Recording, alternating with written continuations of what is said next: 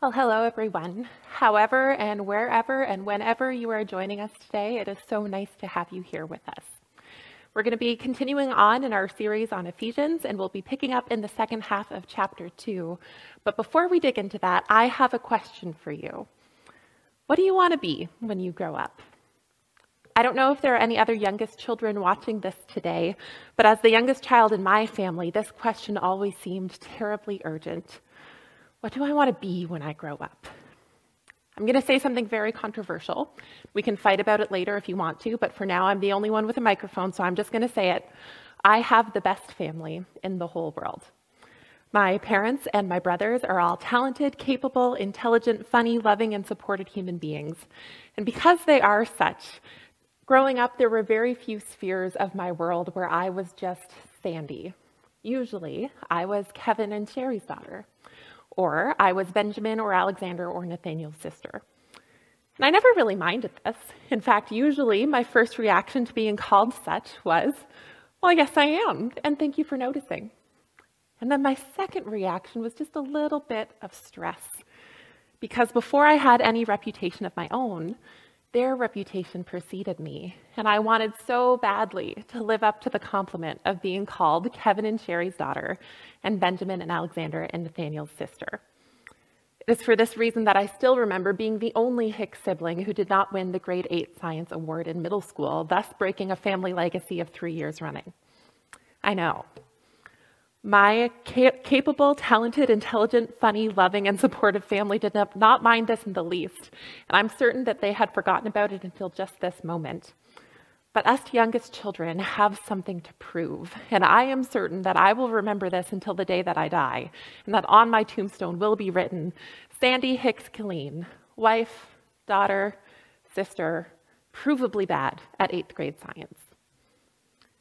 But what I wanted to be when I grow up has changed a lot over the years, ranging from zookeeper to teacher to baker to social worker to artist to physiotherapist to camp director to professor. At the moment, I think I might like to be a pastor when I grow up. But through every ambition, what I really wanted was to grow up to be like my family. Whether you are approaching your high school graduation, navigating your way to the right college or university or career, or counting down the days until your retirement, there is a sense in which this question, what will I be, still feels urgent. What will I be when I grow up? What will I be remembered for? What will my place be? And in a world which values individual achievement, this identity-forming question becomes all wrapped up in what we do or what we achieve. Maybe what we don't do or what we don't achieve. Our story becomes all about what we do.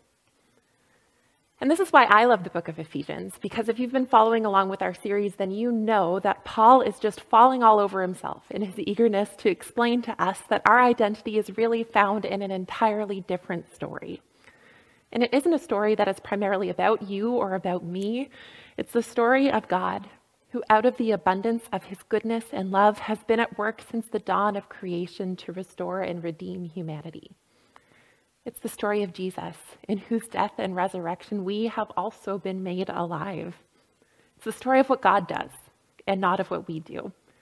And because of that, as we've worked through the first chapter and a half of Ephesians, we haven't encountered yet a single action that wasn't God's action. We haven't even encountered a call to action or an instruction. Paul invites us just to sit still and to hear the story of how God has made himself known to us by pouring out grace after grace after grace. And when we finally do arrive at an imperative in verse 11 of chapter 2, it's maybe not the one that we expect. Paul says, remember. In light of all that God has done and who God has already declared you to be, remember. And I don't know about you, but by the time I get through the first chapter of Ephesians and the first 10 verses of chapter 2, I'm just all fired up and ready to go. After all, in verse 10, Paul has just said that we are God's masterpieces, created in Christ Jesus to do good works, to which I want to reply, yeah, good works. Let's go do those right now. But Paul's not finished yet, and it's rude to interrupt people. So I keep reading to verse 11, where he says, therefore, remember. I'm a bit of a language nerd, and remember happens to be a really fun word because it can mean so many things. It can mean idle remembering, as in recalling all of a sudden and out of nowhere that rad floral denim baseball cap that you owned in the 90s and thought was the height of fashion, and then just moving on with your day, totally unchanged, except for the fact that now maybe you're a little bit sad that you no longer have a rad floral denim baseball cap. But usually, remembering is linked to some kind of action. If I remember that I need to pick up milk, but then I don't actually go and pick up milk, when I get home, I haven't remembered to pick up milk. If I remember your birthday, but I don't acknowledge it, then I haven't really remembered your birthday. And we see this all throughout the Bible too. Remembering is active. It's linked to some kind of action. When the psalmist remembers the name of the Lord in Psalm 119, he keeps the law of the Lord. When God remembers his covenant with Israel in the book of Exodus, he acts to free them from slavery. Remembering in the Bible is linked to some kind of purpose. And here in Ephesians, it's a rehearsal. Paul invites his readers to rehearse their testimony, to remember the story that is really the foundation of their identity. And he begins with this call to remember what you were. Verses 11 to 12. Therefore remember that formerly you who are Gentiles by birth and called uncircumcised by those who call themselves the circumcision, which is done in the body by human hands, remember that at that time you were separate from Christ, excluded from citizenship in Israel, and foreigners to the covenant of the promise, without hope and without God in the world. Paul is speaking to a primarily Gentile audience, which is to say that they weren't Jews, which also applies to a great many of us. And this is really the first part of Paul's instruction to remember what you were, which I guess is maybe better said, remember what you weren't. But what's interesting about that is that if you ask the average Gentile person living in the Greco-Roman world to describe themselves, I don't think this is what they would say. I don't think they would say, well, the most important thing you need to know about me is that I'm not a Jew. Typically, people describe themselves according to what they are or what they can do, not by what they can't do or by what they aren't. And in fact, in this place and at this time, I would dare say that if they even thought about not being Jews at all, they were maybe kind of glad about it because of the privileges and protection that worship of the empire afforded them. But then these Gentiles came to faith in Jesus. And what an impossible thing. Something that they and we had absolutely no claim to. Suddenly, they understood what the Jewish people had been onto this whole time as God made himself known to and through them throughout history. They and we had been on the outside of this world in which something amazing and impossible had happened. And so Paul starts by saying that the thing that formerly defined them is what they weren't. They weren't Jews. And this had all kinds of implications for them. Because they weren't Jews, they were separate from Christ, as in the Messiah, God's anointed king who had been promised to the Jewish people and for whom the Jewish people had been waiting. The Gentiles were not citizens of Israel. They didn't belong to that people group. And so they were also foreigners to the covenants of the promise, to the covenant with Abraham, that one day a descendant of his would be a blessing to the whole world, to the covenant through Moses with Israel at Sinai, which provided a way for sins to be forgiven and for the presence of God to be experienced, anticipating the work of the Messiah. To the covenant with King David, that one of his descendants would rule God's people forever. And now the fulfillment, the ultimate expression of these covenants had come in Jesus, and there was nothing in the lives of the Gentiles or in their past that could earn them a spot in it. They were outsiders. And there was no reason that they or that we should expect to be brought in now. And because of this, Paul also said that they had been without hope and without God. They had, of course, like we all have, placed their hope in unsubstantial things, in our money, in our talents, in our abilities, or our health, or in other people. But the problem is that all of these hopes fall flat because they aren't resting on a firm foundation. They can't really solve my biggest problem. Sometimes we read this part of Ephesians as though the really important thing was the division between Jew and Gentile. And of course, that was a factor. But what is really important was the meaning behind this division.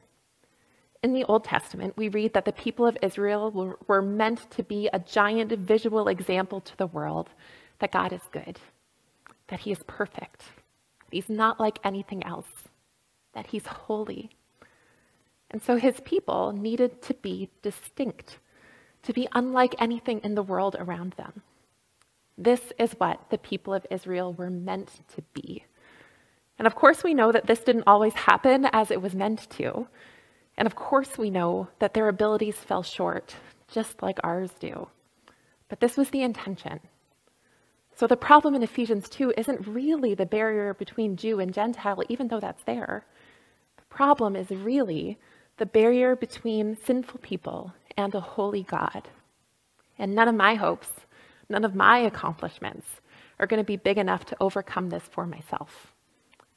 So if someone asks me my story, to tell them what my life was or would be without Jesus, I'm not just going to tell them about what I did or what I achieved. I'm going to tell them what I was. I was an outsider, miles away from hope, totally separated from God. Well, have a great week, everyone. Just kidding. We're not going to leave you there because the gospel doesn't leave you there. This isn't your whole story. Paul doesn't ask us to remember this part of our story so that we can feel badly about ourselves. He asks us to remember what we weren't so that we can remember what Jesus has done. Verses 13 to 18. But now in Christ, you who were once far away have been brought near by the blood of Christ.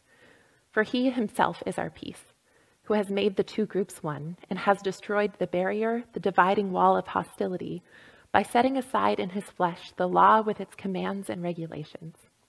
His purpose was to create in himself one new humanity out of the two, thus making peace, and in one body to reconcile both of them to God through the cross, by which he put to death their hostility. He came and preached peace to you who were far away, and peace to those who were near. For through him we both have access to the Father by one Spirit. Despite what we were, we have been brought nearer by the blood of Jesus, who is everything that we were not. In his death, he satisfied the requirements of the law that could not be met by any person on either side of the barrier between Jew and Gentile. And now he himself has become our peace, reconciling us to each other, even as he reconciled us to God. And he did this for a purpose. He did this in verse 15 in order to create one new humanity out of the two. The Jewish people who needed to be forgiven and put their trust in Jesus, and the non-Jewish people who needed to be forgiven and put their trust in Jesus. And maybe this distinction between Jew and Gentile doesn't feel very contemporary to us, but I think that just possibly in the year 2022, we could look around and find some other barriers, some other walls of division and hostility which might hinder our relationships to one another.